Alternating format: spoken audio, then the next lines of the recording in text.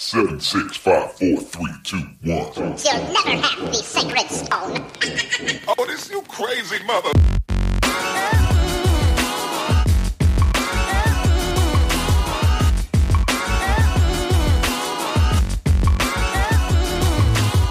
Welcome to the Dead Pundits Society.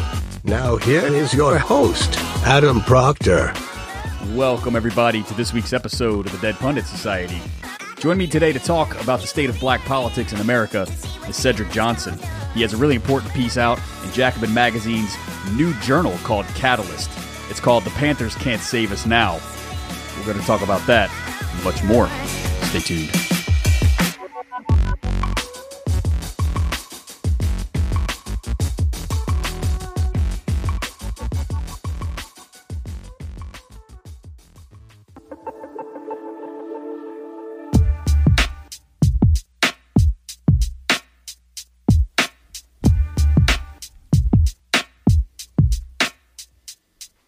Really excited to bring you this episode today, guys.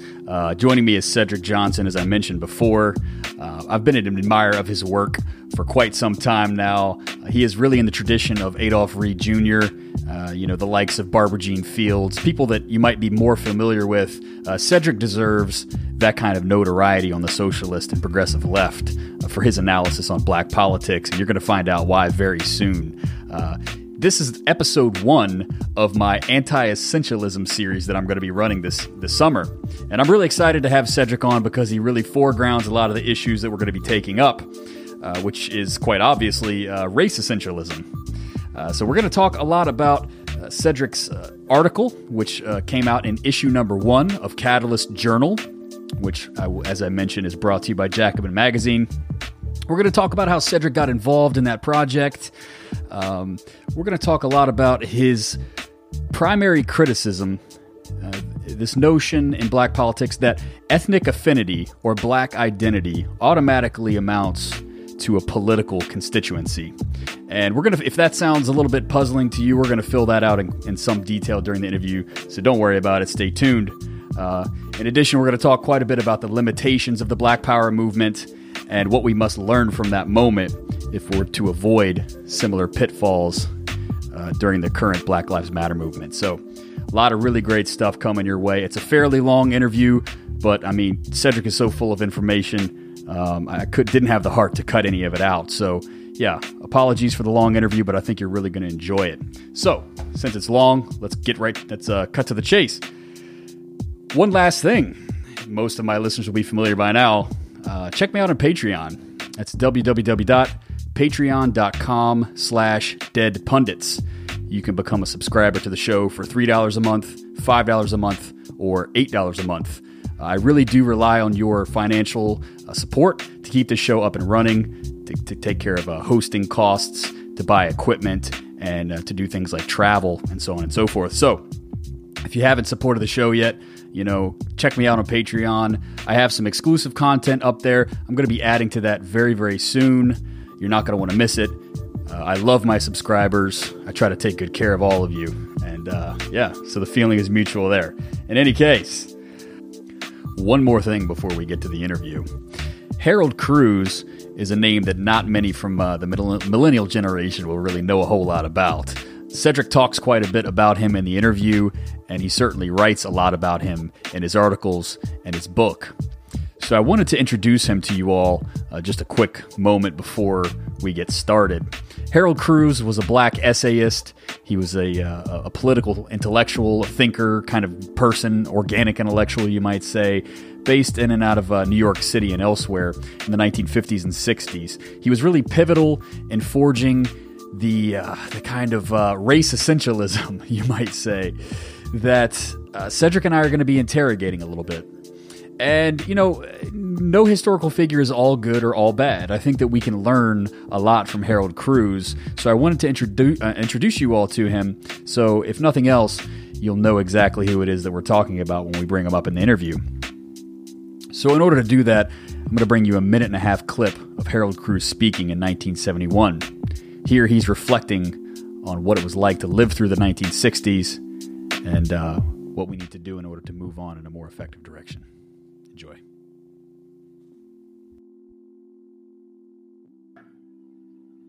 However, I understood after 4.5 years in the Army and 10 years in the radical movement in New York, it became clear to me that before we as a people could attempt to storm the barricades successfully, we have first got to know what we are doing and why, and if we should do thus and thus and not that and that. We have been forced to do thus and thus and that in the course of the last 10 years or so, only because historical circumstances pushed us to the point that we were forced to act. But it was not really informed action. It was reaction against a set of circumstances acting upon us. And we thought that rhetoric and action alone would somehow, in a very magical way, solve our problems, and all of the barriers to our existence would, ipso facto, just vanish from the scene. But that 10 years was only a dress rehearsal for something else. Welcome back to the show, everybody. Joining me today on the Dead Pundit Society is Cedric Johnson. He's an associate professor of political science and African American studies at the University of Illinois, Chicago. Many of you will know him as a frequent contributor to Jacobin Magazine. He's also the author of a really great article that appears in the latest issue of Catalyst, which is a brand new journal of socialist theory and strategy that's been released under the Jacobin imprint.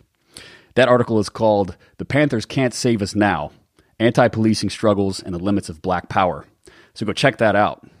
Lastly, that piece is in some senses a restatement of the themes from one of his books, Revolutionaries to Race Leaders: Black Power and the Making of African American Politics. That book has been out since 2007, but it will be undoubtedly new to most of my listeners. Cedric, quite a resume. How you doing? Hey, I'm doing good. Thanks for having me. Pleasure's all mine. I'm excited to have you on the show. I wanted to talk to you a little bit about the Catalyst Project. This is a brand new journal, as most of you will know. It's coming out from the Jacobin imprint. It's more of a kind of a scholarly, peer-reviewed setup than the magazine is. How did you get involved in that project? And tell us a little bit about the specific political and intellectual contribution that you all are seeking to make there. Yes, so I was scheduled to do a talk for historical materialism. I guess it was 2015. And originally it was supposed to be a panel discussion. It was organized by Paul Heidemann. And, 3 weeks out, one of the panelists backed out, so it was down to 2 people. And then the day of, the other panelists backed out. And so Paul asked me if I could give like a full-on lecture. So I ended the conference. That was the closing plenary. And I basically lectured on, I talked about some of the problems as I saw it with not just Black Lives Matter, but some of the tensions within the, forces that were organizing against police violence and the ways in which it recalled aspects of Black power in a way that was not so critical, nostalgic, and I think setting these campaigns up for some trouble and problems in the future. So I started there, right? Gave this talk. I think it was around 45 minutes to an hour long talk, and then it was podcast. And Vivek Cheber heard it and basically reached out to me and asked if I would be willing to commit some of that to paper. And so that was the beginning of the connection with Catalyst, right? Catalyst was still in the works at that point. That's back in 2015, so this has been in the works for a while. Right. And then I ended up giving a talk out at UCLA, and so I sat with Bob Brenner, who's the other co-editor, and we talked more about some of my ideas and what I wanted to do in this first piece. And so it kind of slowly came together. I mean, what I usually do, even if I'm not working actively on a project, like I hadn't intended to write about policing struggles. But, since like Trayvon Martin, at least, I've been, taking copious notes, free writing, things that I was thinking at certain moments. And so this is kind of like everything coming together in this one piece. And this also, I should mention, right, is going to be extended into a much longer, book length argument. I'm not sure how long of a book it's going to be just yet. It may just be a short, like 100 pager. But I want to expand this out a bit more because I think it's important that we debate, what is the moment that we're in as far as like the policing crisis? How did we get here? What what are the central motors of, the kind of policing that we're stuck with at this moment. And, I think we gotta like debate, right? If we don't, then we'll end up stuck in the same place. That's absolutely right. So just to backtrack and to build on that a little bit, I should say, you're a member, at least I'm putting you in this category. Let me know if you think this is fair or not. But I would say you are a member of a fairly well-defined group of intellectuals that are pushing back against some of the dominant trends in African American studies. Mm-hmm. Prominent in that group, most of people on the show, listeners here, will know Adolph Reed Jr. Right. He's one of the luminaries. I got a lot of fans of him in my listener group, I know for sure. And your work really takes up many of those themes mm-hmm. of this earlier generation from the 60s through the 90s, and you update those into the aughts and beyond and so on. And you really put some good, historical and theoretical meat on that critical framework that, Adolph forged, say in that Class Notes collection, for example, where he's talking about brokerage politics and that right. type of thing. Right. So tell us a little bit about what that project means to you and how you see yourself in that lineage, because you yourself come from a slightly different lineage yourself, at the University of Maryland, if I'm not mistaken. Yeah, so, I did my graduate work at the University of Maryland, College Park.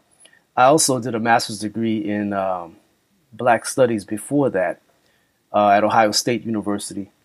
And, I came to Adolph's work when I was at Maryland. I was doing an independent study with Linda Faye Williams, who's a phenomenal professor, right? She passed away in the early aughts.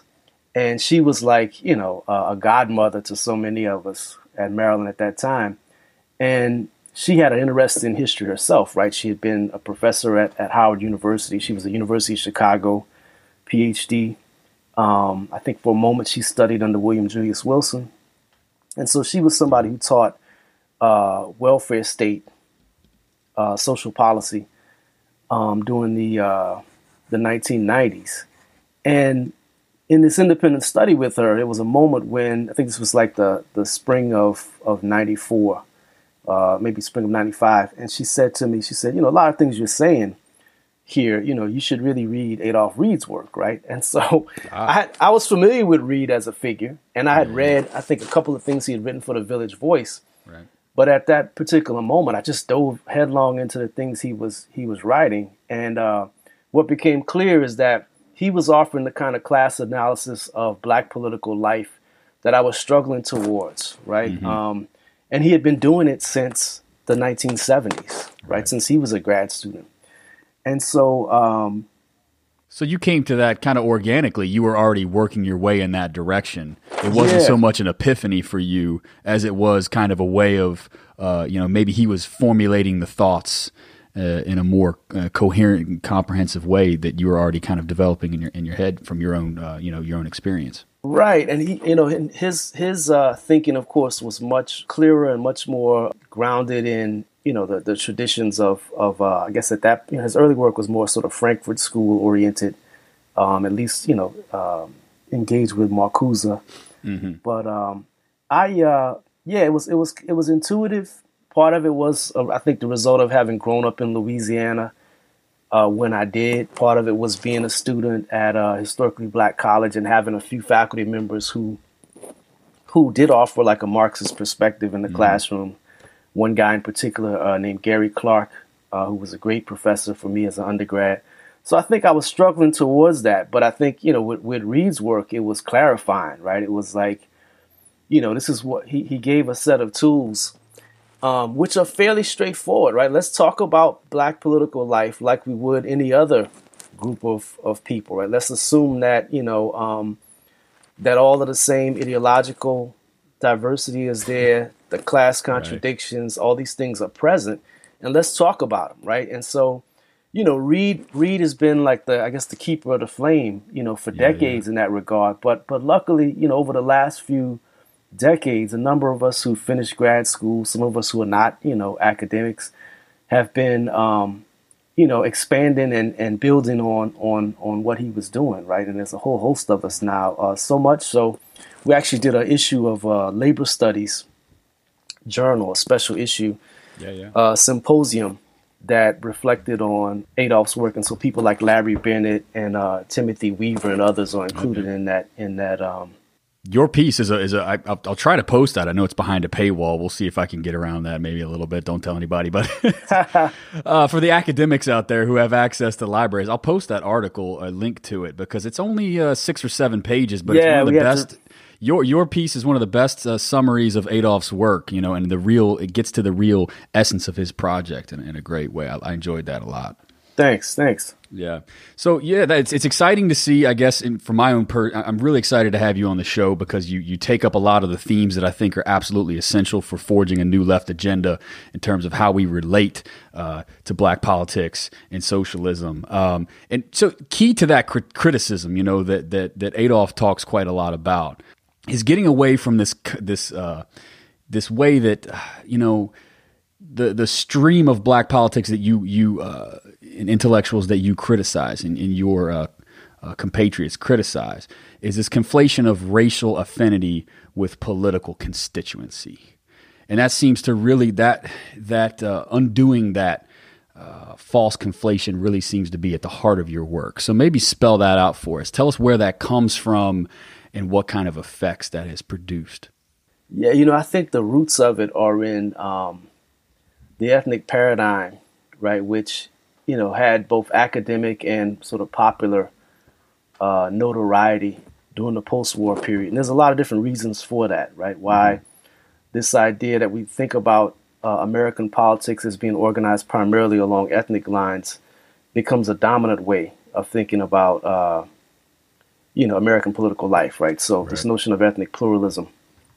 I think part of it stems from the changes that are taking place after World War II in terms of suburbanization, right? So as these older white ethnic enclaves are giving way to, out-migration, new suburbs are cropping up, there's concerns. I mean, I remember, you mentioned Christian Parenti earlier. I remember his dad, Michael Parenti, published a piece, I want to say in either the late 50s, early 60s, dealing with just that, right? Like the idea of what happens to these ethnic affinities once groups move out of central cities. And there was a bit of a debate among political scientists and other social scientists over those kinds of changes. Like would the ethnic group cohesion and the political unity be lost, right? Something that had really defined machine politics for decades, would that be lost now that they moved outside of inner cities? And so, there's that part of it, right? So within academia, there's concerns about ethnic pluralism. What are the implications for party politics? And when you look at the writings from Black Power, right, from the Black Power period, right, so much of it draws on the assumptions of the ethnic paradigm, right? I mean, so much of it is based on this view that Blacks should pursue the same process of political incorporation that other groups had used before them, right? Right. And in the process of making that case, right, they smooth over a much more complex history of the 20th century and even earlier, right, where it wasn't just ethnic unity and affinity that allowed certain groups to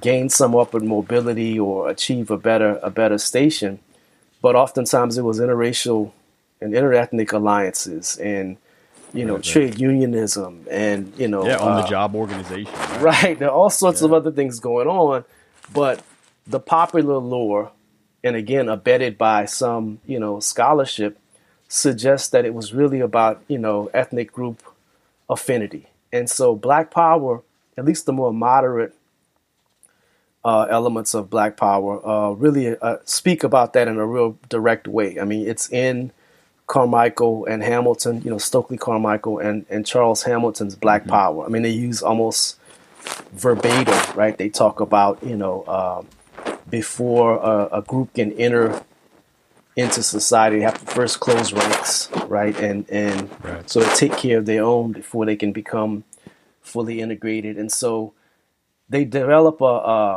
what's on its surface seems like a militant Black nationalism, but underneath it, it's just simply the same sort of ethnic pluralist formula that we've heard before, right? And then I would even go a step further and say that even the more radical elements within the Black Power movement, right, who talked in terms of the internal colony, right, this idea that, you know, the Black urban ghetto was, you know, for all intents and purposes, a colony. It functioned like a colony. The only difference was that it was actually in the mother country, right, and not in some distant periphery.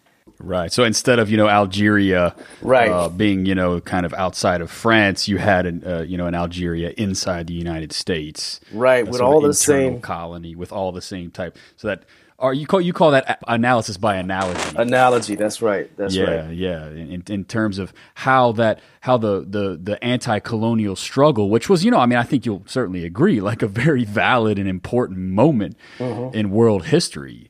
But how that analogy of the anti-colonial struggle was transposed onto the American context in a really direct and uncritical sort of way. Absolutely. And the thing about it, it's making a comeback, right? I mean, I've heard people just in the last few years reach back and, you know, begin to use the colonial analogy again to talk about, you know, the Black predicament in a way which is just historical, right? I mean, it was a problem in the 1960s to use it, right? I mean, there were limits to how well it explained what was going on, and people criticized it. There's all sorts of debates back and forth about the colonial analogy, but it had a certain political import given the backdrop of anti-colonial struggles, you know, not just in Africa, but around the world, which many activists wanted to align themselves with, rightly so, right? You know, because this was one way to sort of think through the consequences of American, you know, empire, American intervention abroad. And so it made sense at that particular moment to align the struggles of Black people in the United States with those of folks in other parts of the world. Sure. But now, I mean, you know, it's almost like, you know, people are talking almost as if the last, you know, 5 decades or so of integration and just deep change within American life just didn't happen, right? And I think the rise of the Black political class in the urban centers, right? I mean, you know, at least in the 1950s, early 60s. You could still talk about a Black urban ghetto, which was class diverse. Even though like the Battle of Algiers, you know, you could compare Montgomery, Alabama to the Battle of Algiers in some senses, in a direct way, and it worked back then. But using that decolonial frame today has a lot of limitations. Right. Yeah. So, I mean, it seems to me that, you know, that the problem is that one-to-one relationship, you know, that the Black ghetto is colonialism, and we need to wage an anti-colonial struggle, because there's something else there. I think if you contextualize American domestic policy with the broader anti-colonial struggle, you actually see something very different. You actually see it's not Stokely Carmichael that is necessarily the bearer of the results of the anti-colonial struggle. Right. It's LBJ's Great Society. You know, that's the civil rights initiative coming from the federal level that is the direct result of the kind of contradictions that were raised through that moment in terms of trying to squelch and integrate the militancy that arose. So maybe start there and tell us a little bit about the Great Society and what kind of transformation that produced. I loved one of the quotes in your book in the introduction. You use this in an article elsewhere. You say, you quote Daniel Patrick Moynihan, who produced the famous Moynihan Report. Right. In 1969, sometime after his report, he says, very possibly the most important long-run impact of the community action programs of the 1960s will prove to have been the formation of an urban Negro leadership echelon at just the time when the Negro masses and other minorities were verging toward extensive commitments to urban politics. And then he says, this is great. Tammany, as in Tammany Hall, at its best or worst, would have envied the political apprenticeship provided the neighborhood coordinators of the anti-poverty program. So tell us a little bit about those patronage networks and how they came up. Yeah, so I mean, one of the things that I think in that original, an earlier book that I was working against was this notion of co-optation, right? We get the sense that somehow, 1960s is these popular black movements, the black freedom struggle, as some people like to use that language, which I think is a problem. And then from the outside is the state, right? The state steps in and either represses or co-opt certain parts of the movement, and therefore, diffuses it. And part of what I came to terms with, there's a thread of this in Reed's work. Reed talks about the Model Cities program as well as the community action, agencies of the War on Poverty. And what became clear, right, from Reed's work, but also kind of diving deeper within post-war African American political history, is that you already had a small black professional and managerial class. Robert Allen talks about this in Black Awakening in Capitalist America, that you still had, in the post-war period, you already had this group. And there's a lot of great work on this, right? I mean, I think Preston Smith's book on housing policy in Chicago from 1940 to 1960, he really lays out clearly, right? And Chicago, of course, is sort of an exceptional example just because Chicago already had a black submachine in motion for most of the 20th century, right? So much earlier than a lot of other places. But it becomes clear that, it's not like after Brown and after the Voting Rights Act and the reforms of the 1960s that all of a sudden there's a black professional and managerial class, that it's there already. Mm-hmm. And even before Black Power becomes a popular phrase, the state is already orchestrating, a particular form of Black Power, right? They're using words like empowerment in the Johnson administration circles, right? They're talking about maximum feasible participation, right? So they already have a particular strategy in place. And, and that's been what's sad is when you read a lot of the work on Black Power, they totally ignore that, right? I mean, so many authors totally ignore the way in which, Black Power not only was an expression of grassroots or local outrage and, not despair, but just disappointment with the reach of civil rights reforms. But it was also something that was, managed and supported from above, right? And I think that's what I was trying to get at. There's other folks that I think have done a much better job in terms of giving the fine grain, right? I mean, Kent Germany's New Orleans After the Promises is just an excellent treatment of what the war on poverty looked like in that city and the ways that it really helped to to create this generation of post Jim Crow black political elites, right?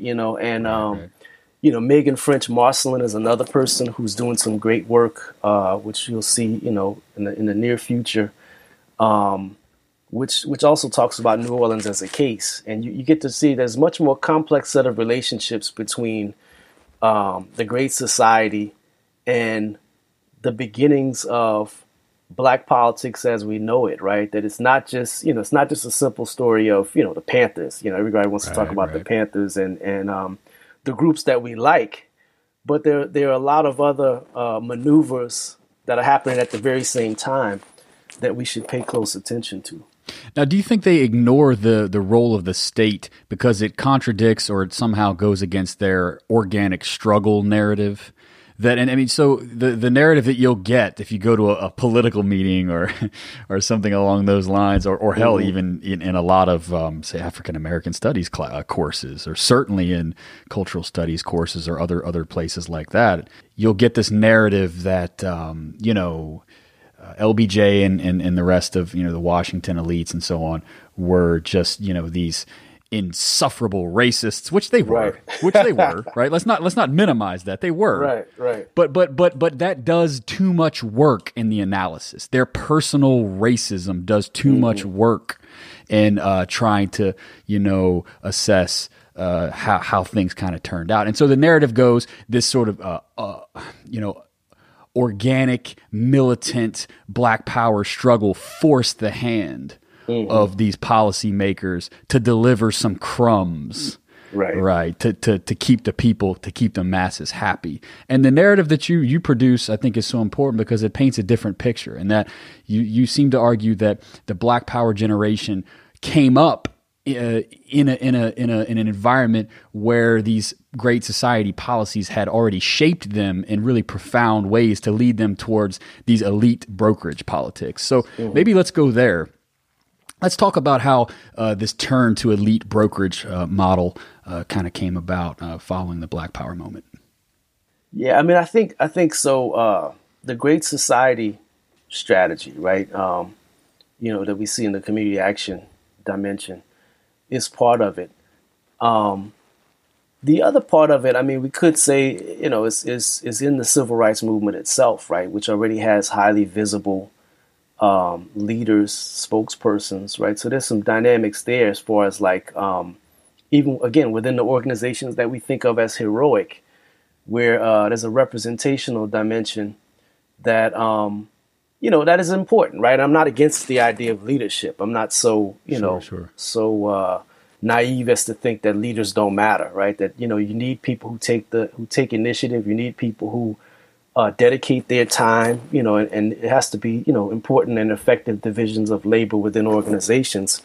But I think, so there's that, right? That's already present, even as the Great Society is unfolding. And I think it just, there's a nexus there, right? The two come together, and it's not surprising that, Bobby Seale, before the Panthers was involved in community action within Oakland, right? It's not surprising that Kenneth Gibson, and even people you wouldn't even think about, like the scientist Neil deGrasse Tyson, his dad was the head of HARU, which was Harlem Youth Opportunities Unlimited, right? The community action program in New York, right? So you had all of these different Black figures who were involved. And I think the thing to keep in mind is that it's not, I'm not saying this to try to sully these people, right? I mean, right, absolutely. Yeah. Like anybody, right? They're trying to figure out how do we solve the problems,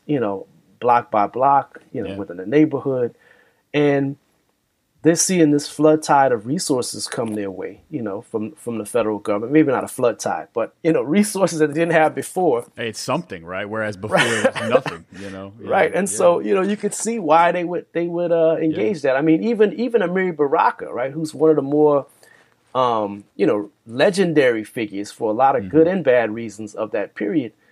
Baraka made use of community action support. Right. I mean, the Black Arts Repertory Theater in school, had a relationship with that kind of federal funding. So I think, to me, if we're going to take a mature understanding of not only Black politics historically, but just, to think about American political life in all of its complexity, we got to spend time thinking about those kinds of relationships, and not out of fear. Right, because I think again, that sort of funding helped to open the door for all sorts of more militant action. Right, I mean, once people had a space to organize and rooms where they could meet and resources where they could hold public events, it opens the door to an entire almost a decade long period of really intense organizing, and we could debate the merits of some of the stuff that was done. But, I don't think the relationship between state support and popular struggle is always as antagonistic as we might assume under these narratives of co-optation and repression. That's very interesting. Yeah, so it's the narrative you're developing. It's like, the state funding of this movement and the way that they seeded the ground for this new generation of leaders. It was really important and instrumental to what came of it. But as with all things, we're good Marxists here. Right. It always springs up a set of contradictions. right? And so it seems like to me, a lot of people might read your work in a very surface level or partisan way and say like, well, how dare you vilify these people? Right. In some sense, in some cases, they gave their lives for this. And, clearly you're not doing that. It's a very sympathetic read of these people, I think. It's nuanced and careful. But what you are trying to do is, I think it's the opposite of vilification. You're trying to put these people in their context. They're not superheroes or supervillains or flawed, tragic, figures. They came out of a specific kind of context. And so that's the opposite of vilification. That's humanization. Right. It seems to me. And that's on the individual level. On the collective level, we have to look at the historical context, to look at to weigh the good with the bad and see what kind of structural contradictions come out of this type of relationship so that maybe we can do better in the present and in the future. And I think that's why your work is so important there. Yeah. And I think one of the problems, you point out how the new contradictions, come to the fore, to the extent that, Daniel Patrick Moynihan, others within the Johnson administration really came to, the policies they prescribed with this sense of blacks as an organic constituency, right? Right. That they helped to reinforce, and maybe even entrench, the notion of an organic black public, undifferentiated by class and ideology and different positions. And in a way which carries over into Black Power, but it's still with us, right? And I think that's a contradiction we haven't really reckoned with. We're still sort of fighting against that, right? When I mentioned the notion of the Black freedom struggle, and I don't understand why people have such a difficult time hearing the criticism of it, right? To me, it's a notion that's used by people who should know better, right? They're folks who are offering class analysis in one moment, but then abiding a category, a way of talking about history, which smooths over the very class contradictions that they want us to take note of. Right. And what's also interesting, that comes from, that whole phrase comes from Martin Luther King's writings, as far as I know, right? King uses the notion of the freedom struggle in his descriptions of the Southern desegregation campaigns. But he's very specific, right? The freedom struggle for him is what they're doing actively in, Montgomery and Selma and other places, at that particular moment. So if you look at Stride Towards Freedom, right, that's the language he's using. And he's using it, we should be clear, as somebody who's, essentially at that moment a liberal integrationist, right? So he wants to see Jim Crow overturned. What's interesting is when he moves to Chicago, right, to begin the Chicago campaign, he refers to it as the Chicago freedom struggle, right? So again, it's really a marker of a particular historical moment. It's the chosen language of one figure out of many, right, other figures. Right. And yet now we see academics use it over and over again to describe not just the civil rights movement, but Black Power and everything that's come since, and even going back into the early 20th century, right? Somehow it's a convenient way to talk about Black political life, but it does so much damage, and that's why I prefer, the work of Touré Reed and, Preston Smith and, people like Michelle Boyd who talk about Black political life in real time and space. And I think that's the only way that we should do it. If we really want to talk about Black people as human beings, right? If we want to talk about African Americans as having the same capacities and possibilities and limitations as all other people. Yeah, they're not magical. Something that my comrade R.L. Stevens points to a lot. He said, Black people are not magical. I am not magical. My people are not. We're just like everybody else. We disagree. We fall on class distinction. Actually, there's, as you know, probably far better than I do, there's far more class differentiation inside Black America than there is inside of white America in terms of, from top to bottom and the skew there between the super rich and the rest of the folks. One of my favorite quotes from Harold Cruz, and there's a lot of differences I have with Cruz as a figure, right? I think I said to a friend of mine recently, I think he asks a lot of the right questions. He just provides mostly the wrong answers, right?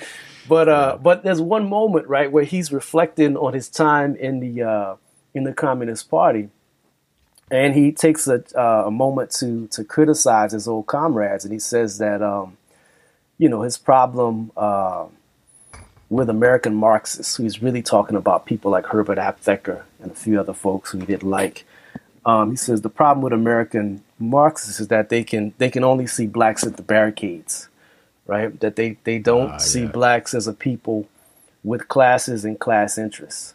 And now Cruz takes that, right? So he rebuffs those on the left who can't see the complexities, but then he then takes the fact of class diversity in a weird direction, right? He basically then begins to endorse this idea of, the responsibility of black elites, right? To lead. That's the problem for him, is that that they're not leading effectively or in the right direction. Right. He doesn't, as you raise in your book, he doesn't problematize the very notion of elite brokerage leadership strategy. He just says those elite brokers are doing it wrong. You need to do it better. Right. And he assumes that's the natural order, right? That there's elites, there's nothing we could do about that. But yeah, I think we're still stuck in that moment as far as, only seeing blacks at the barricades, right? And I'm sure you've had conversations like this too, when you try to offer this class analysis of black life, right? Yeah. And you run into a brick wall of ideological hegemony, essentially, where people really believe, right? They have to believe that black people are magical, that they are the moral compass of America as a nation, and that racial conflict is central to American life, right? That it is the only axis that matters. And any time spent in a library studying the 19th century, studying Reconstruction with a really close gaze. Oh yeah. Reveals a much more nuanced, troublesome, complex. Yeah, right. A much more troublesome reality, right? And so, the slaves were not always heroes, and that's okay. Yeah. I don't know. I was talking to a friend of mine yesterday about this kind of thing, because I'm actually going to go into the archives this summer and look at some of these writings that are coming out, not only from black elites and leaders in that time, but also folks in the the readjusters movement that you've written about, and the populists and things like that. And I was telling a friend of mine, I said, I hope that in 100 years' time, if the Earth hasn't been swallowed up by the sun, rather, right. I hope in 100 years' time people see me as a coward rather than a hero, because at least they will then know that I was a human. Right. And they will see me for my humanity and my flaws in the way that I was just a product of my time. Right. Rather than, projecting their futuristic, assuming that things, the arc of justice bends in that direction. Who knows? We might be seeing a hellscape from back. They might look back and say, like, man, they were doing a good job. But, there's no libraries left to tell our story, right? That's right. Somebody smuggled away one of your books, hidden under a floorboard somewhere so that the Gestapo couldn't get to it. I don't know what kind of future we're going to have, but whatever that future is, I hope they see us as cowards, as products of our time, rather than these, these magical beings that were so virtuous. So I want to talk. You cite Harold Cruz in the introduction to your book, your Revolutionaries to Race Leaders book. Mm-hmm. And, Harold Cruz was an early black political leader and intellectual and really important figure in the movement. For I think a lot of folks, millennial types, a lot of my listeners will have never heard of that name before. So hopefully they'll be introduced to it through your writing. But Cruz really gets to a topic that is still incredibly live on the left right now. Okay, I'm going to read the epigram you mentioned here. Cruz writes, "The Negro movement represents an indirect challenge to the capitalist status quo, not because it is programmatically anti-capitalist, but because full integration of the Negro in all levels of American society is not possible within the present framework of the American system." And so there's an argument there that was taken up in a recent debate between Adolph Reed and Paul Heidemann and Jonah Birch. And part of that took place on the pages of Jacobin magazine, and the other part, Adolph's response, took part on Non-Site. Mm-hmm. And the underlying argument there was that was that there's something about Black Lives Matter that is inherently revolutionary, because if they get their wish, even though the movement itself is not programmatically anti-capitalist, the full integration of black folks in America will necessarily undermine, neoliberalism and American capitalism. And Adolf has, had a really sharp rebuttal to that, to say, it seems like neoliberalism can fully incorporate all ranges of identities and ethnicities without, overturning the inequalities and so on and so forth that structure that. So tell us about Cruz and how you think that is still, kind of taken up today. Yeah, I mean, it's unfortunate, right? I mean, I think Cruz was being really specific, right? He's speaking again to a particular juncture, right, where the Southern desegregation campaigns are unfolding. They seem to be achieving some headway, but among the cohort of folks that Cruz represented, right, these people who at that point in the late 1950s, early 60s, were even referring to themselves as the new Afro-American nationalists, right? You would see that sort of language in the pages of the Liberator magazine and other places. Mm-hmm. They saw themselves as critics of the civil rights movement, right? And they thought that liberal integration was ill-fated, right? And they had reason to believe that. I mean, there's when you're listening to those Malcolm X speeches from around the same times that Cruz is writing, when Malcolm X is in the message to the grassroots, right, at the grassroots leadership conference in Detroit, when he's making these arguments against the utility of nonviolent civil disobedience and liberal integration as a goal, there's reason to believe that it's not going to happen, right? Because they are being met with all sorts of not only violence in the Deep South, but sluggish and spineless leadership in different parts of the country, right? So you're suggesting in Cruz's time, that integrationist demand was more militant. It was less a part of the fabric of the dominant ideology and political, regulation at the time. Yeah, I mean, it wasn't. Now we can kind of take it for granted, but I think at that moment there's a he's speaking in a moment of uncertainty, and he's also, I think this is where some of the residual Marxist argument comes in, because Cruz, even though he's primarily remembered as a black nationalist, I would argue that throughout his life he does remain committed to the idea of socialist revolution in the United States. He just believes that people have been, wrong in how they've gone about thinking of it, right? That they've tried to import ideas from other places and other times uncritically. Right. And there's other people who are saying the same thing during that period, right? If you read James Boggs and other folks, they're also saying we have to come up with a more homegrown notion of socialist transition, right, and politics that doesn't just draw on the Russian experience or Cuba or some other place which is dissimilar, but it has to be attuned to the fact that America is, one of the most highly developed capitalist, societies, right, and it has to take into account those problems and those peculiar dynamics. So I think, back to, the question of Paul and Jonah and their exchange with Adolf. I mean, I think the problem I had with their piece is the same problem I have when people evoke C.L.R. James's words during, again, the same sort of period. Yeah. Where he talks about, the black movement and, its importance.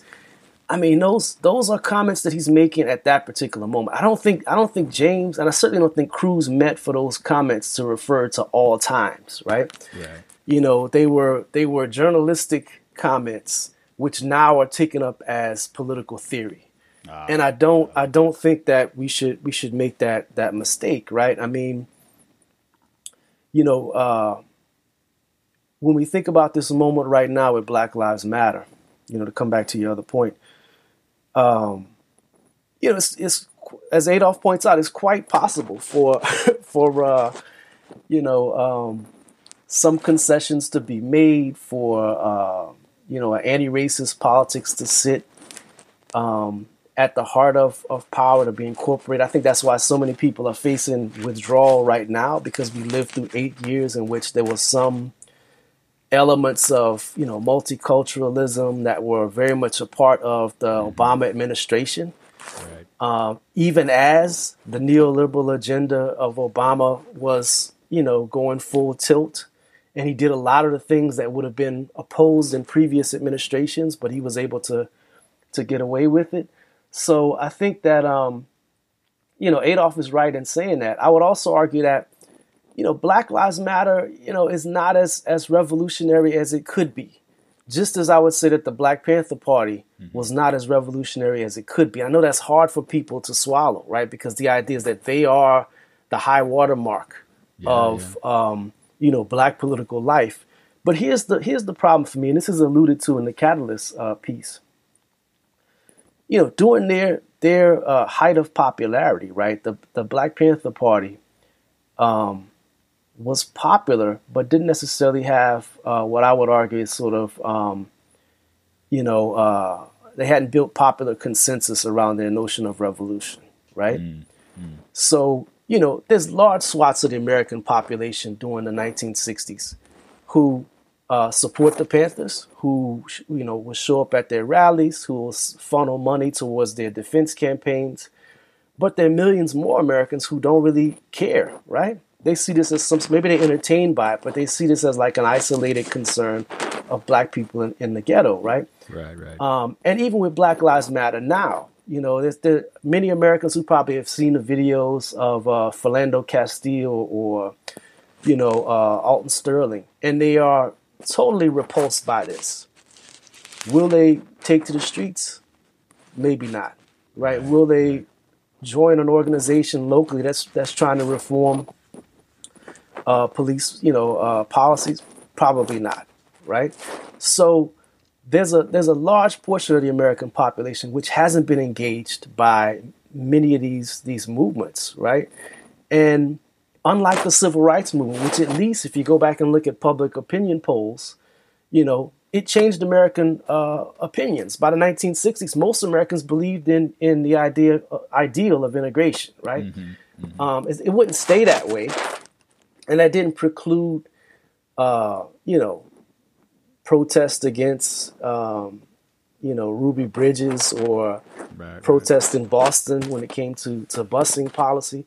So it's not that it didn't really touch all of the American population, but it did build a popular consensus. And I think that's one of the things that irks me about some of these contemporary discussions of the left, right? I mean, until we actually reach beyond, the Blacks who are at the barricades, those of us who show up at organization and activist meetings on a regular basis, and people who,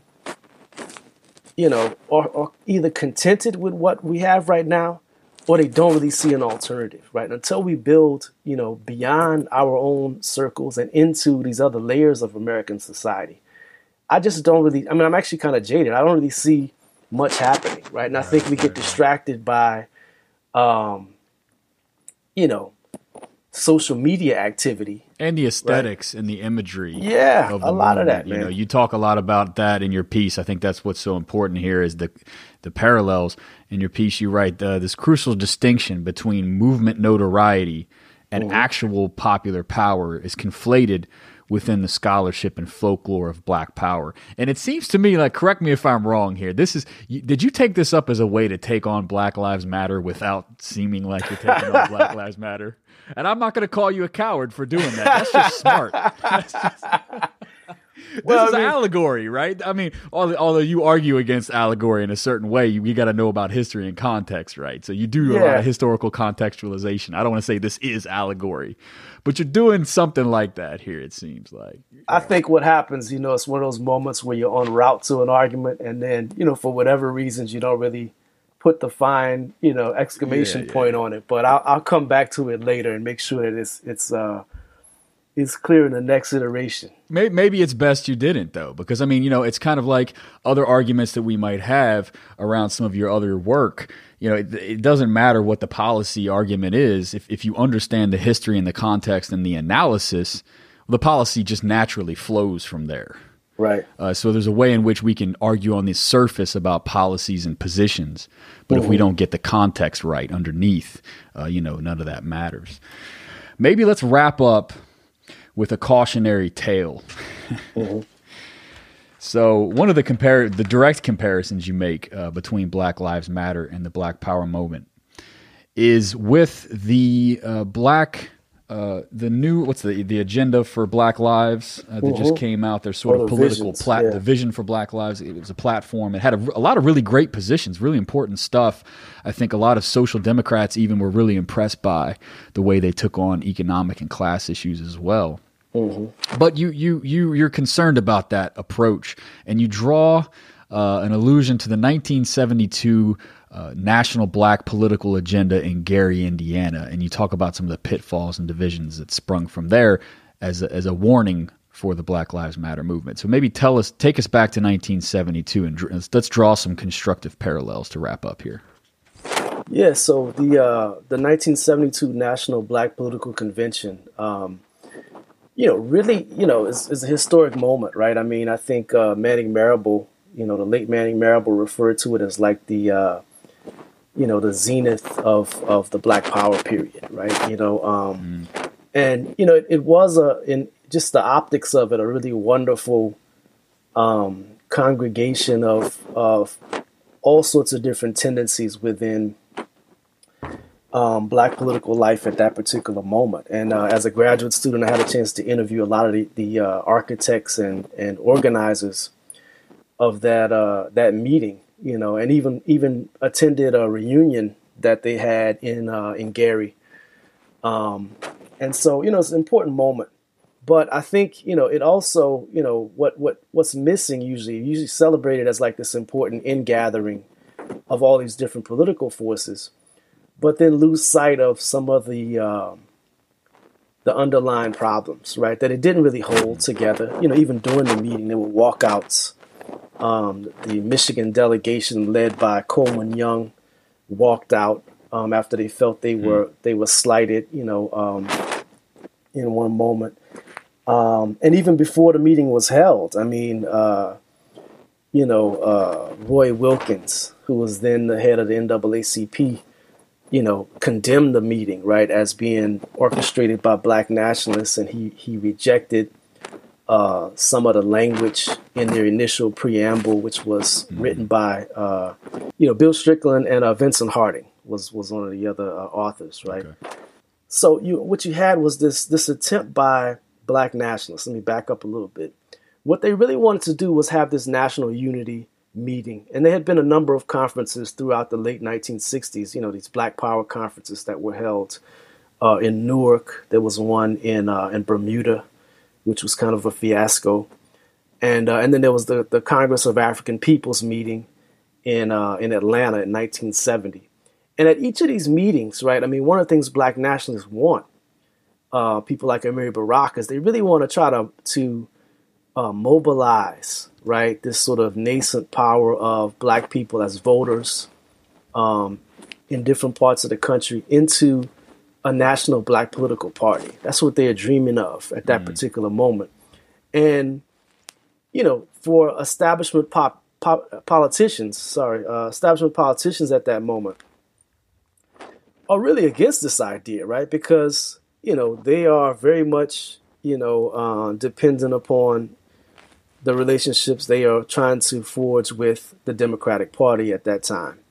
And so there's a bit of a loggerheads over this idea of the Black political party. Most elected officials don't want it. Civil rights organizers and people who fought for integration see it as divisive. Right. But Black nationalists really think that this is the way to go because, as they say in the preamble to the Gary Declaration, both parties have taken us for granted, right? And so the idea of a Black political party is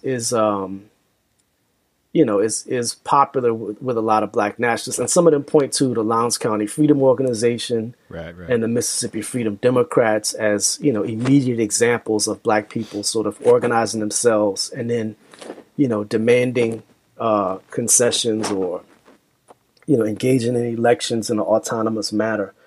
And so the Gary Convention is a bit of a compromise, right? The Gary Convention comes about as a way to bring everybody together in the hopes that it might lead to some sustainable organization. And it does not, right? I mean, the National Black Political Assembly is created out of Gary, and it lasts, it lasts for much of the 1970s. And then the National Black Independent Political Party is created out of the National Black Political Assembly. But by the time that happens, I mean, it's been reduced primarily to diehard activists and people who really support the idea of an independent party. Most elected officials have distanced themselves from the organization.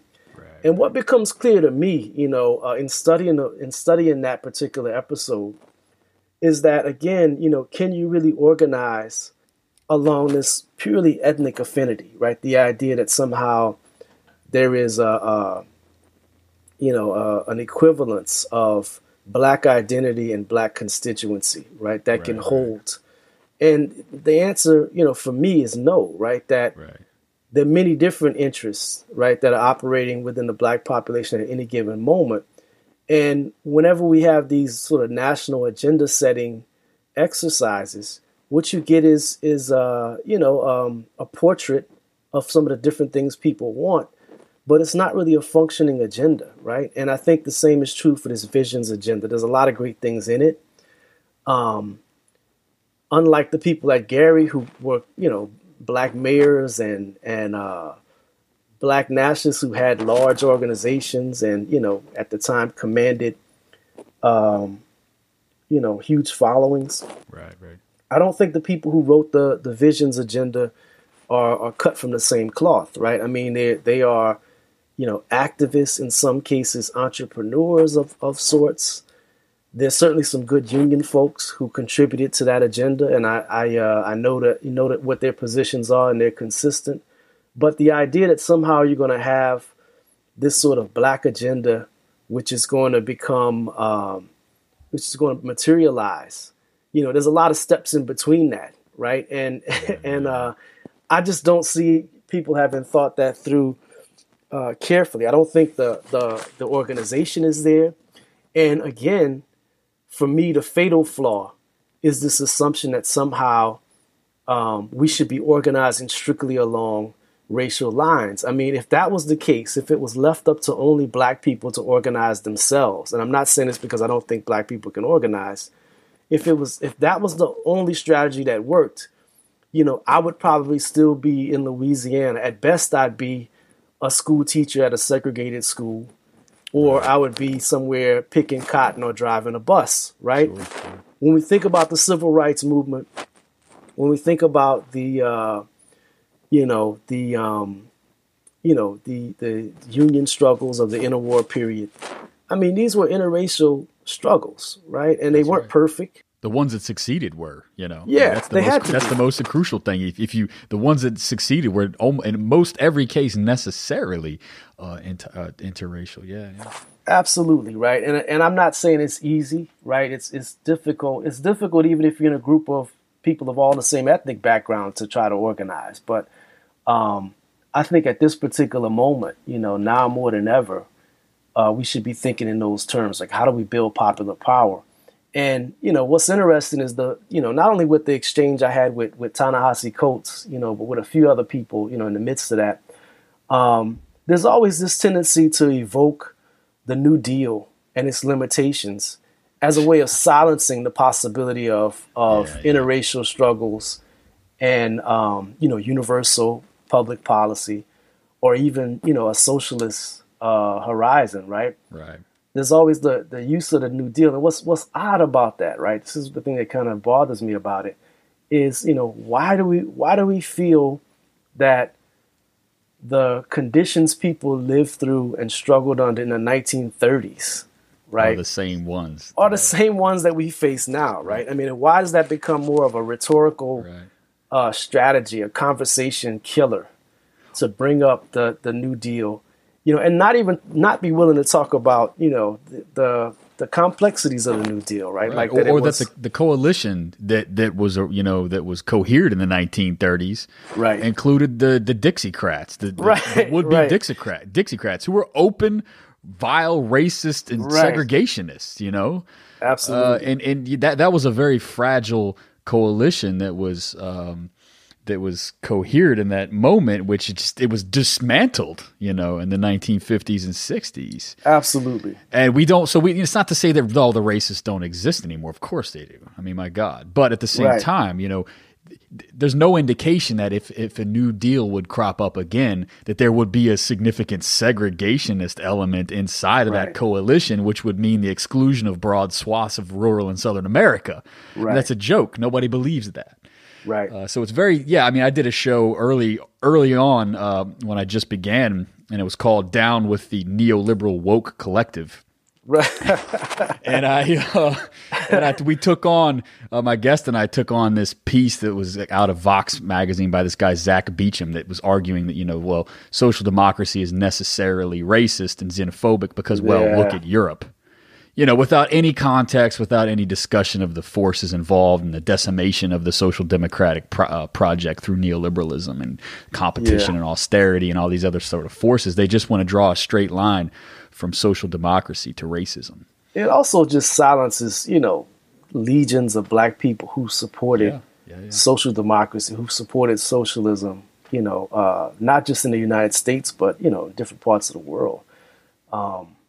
So I'm tired of hearing it. I'll be honest. I'm tired of hearing it. And actually, it makes me a bit more, fatalistic, right, or at least pessimistic about what lies ahead. Right? I think that was the most disappointing thing for me with the election. It wasn't to see Trump come to power. I mean, that was bad enough. Right. But it was the disarray, the disillusionment, the naivete.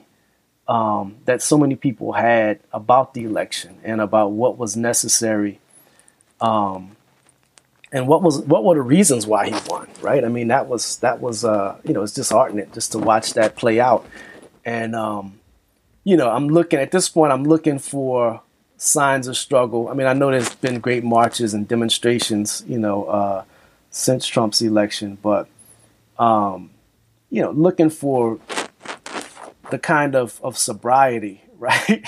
And commitment, in everyday life, right? And the people who I interface with, in my union and, people who I'm working with here in Chicago. I mean, that's where I have to anchor myself, because otherwise, I mean, you listen to some of the wild things that people are saying. I mean, we have a lot of learning to do about how to be political creatures and how to actually demand and achieve the things that we want, right? Right. A lot of people would listen to this, what you just said, and the tone that I have throughout all of my episodes of my show, and say like, what the hell are you guys so depressed about? I mean, aren't we at a high point in racial consciousness right now? I mean, my God, it's on the news every day. We got a whole generation of teenagers who are woke as hell, posting on Tumblr and Twitter all the time about how they hate racism and stuff like that, and that's all true. But I think why your work is so important, it really reveals that a lot of that consciousness is really just kind of this pious deference to Black Power romanticism. Right. And it's really just a product and performance of white guilt. That we need to have this pious, respectful deference to this history and this great legacy. And hold on, pause for a second while I wipe a tear out of my eye. And I don't mean to denigrate that time. I mean, my God, I admire that moment. I respect it as much as anybody, and I think it's incredibly important to learn from. But we got to learn what actually happened, right? Not these cozy narratives that make us feel good and give us a kind of affective, cathartic release, without any kind of substantive analysis and a theoretical strategy to follow it, it seems. Yeah. So one of the things I want to end on here is this podcast really exists to fight the culture wars. not to fight in the culture wars, but to fight the very notion that there has to be this cultural war and that the left needs to wage this kind of silly battle. And so it seems like, your work really provides an excellent way to think through what Adolph Reed calls this fundamental fallacy of solving a problem on the same terms under which the problem arose. That the problem of racism doesn't need to be solved by this performative anti-racism, right? That we need universal social programs to reverse the problem in an interesting way. So tell us real quickly as we wrap up here about your vision for what that might look like. Yeah, I mean, I think, I agree with Adolph. I think Adolph says elsewhere, he says something to the effect that, how do we organize around difference, right? I mean, when the more intuitive thing and what we've seen borne out in history, that you organize around common cause and common, needs. And, there's for me, maybe if we want to end on a better note, the Sanders campaign was inspiring for those very reasons, right? I mean, there were things that you heard people talking about, on a day-to-day basis, right, that you hadn't heard in decades, or at least in years. Maybe decades is too dramatic, right? But the ideas of, free higher education from, K through PhD. And there was a moment of dreaming, right, during the Sanders campaign, with all of its limitations.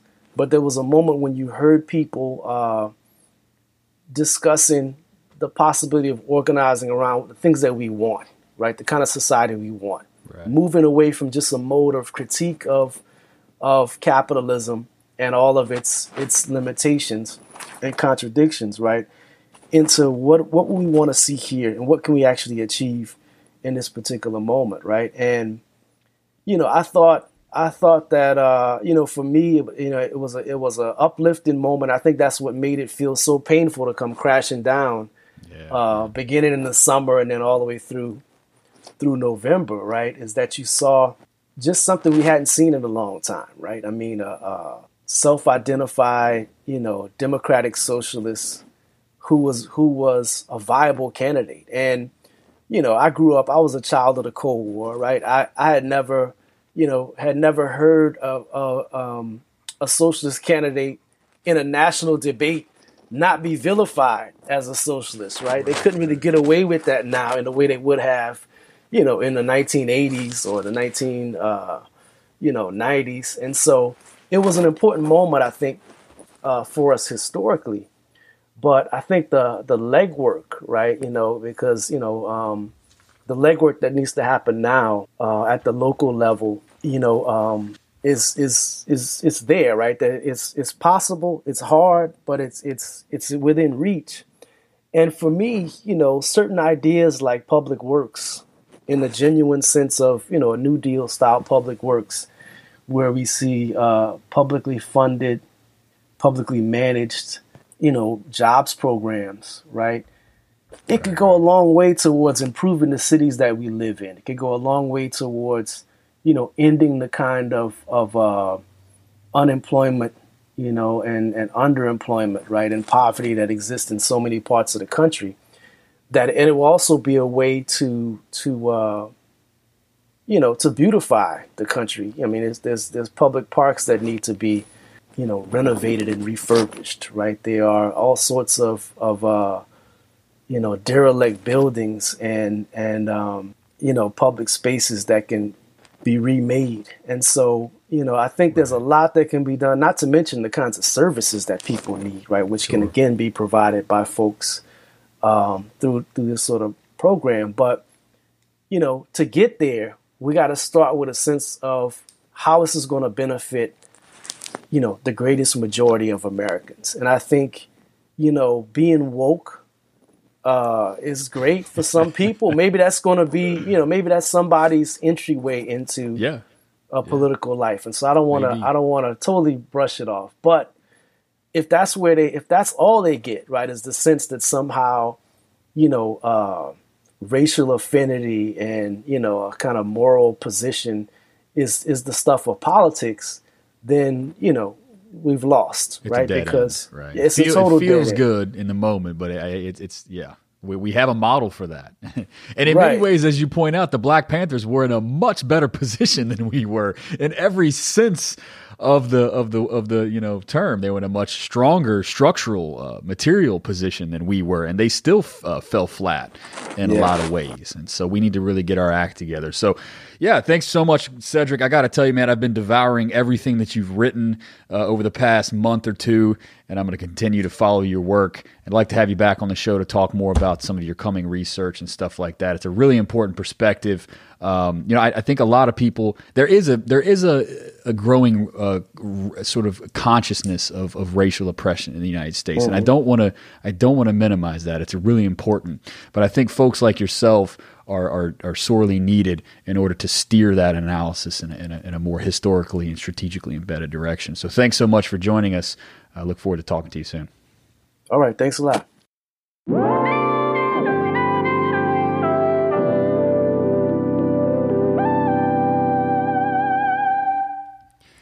And that is our show. I hope you enjoyed episode 1 of our anti-essentialism series, Summer 2017. I've got a lot more coming at you in the next coming weeks. Stay tuned for that.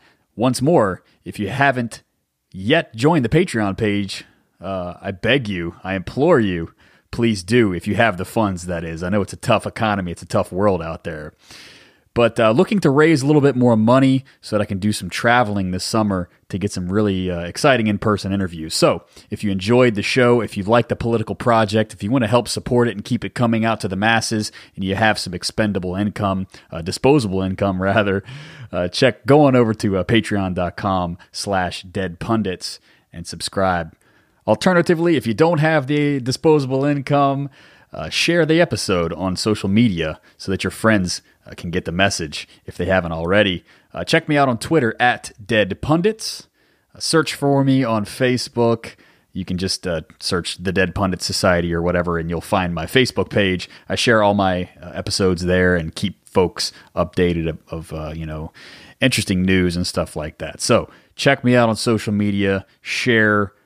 Tell your friends. Let's keep this project going. I've got a lot of really exciting stuff planned. You're not going to want to miss it. In any case, you all have a fantastic week. Dead Pundit, out. Oh, this you crazy mother...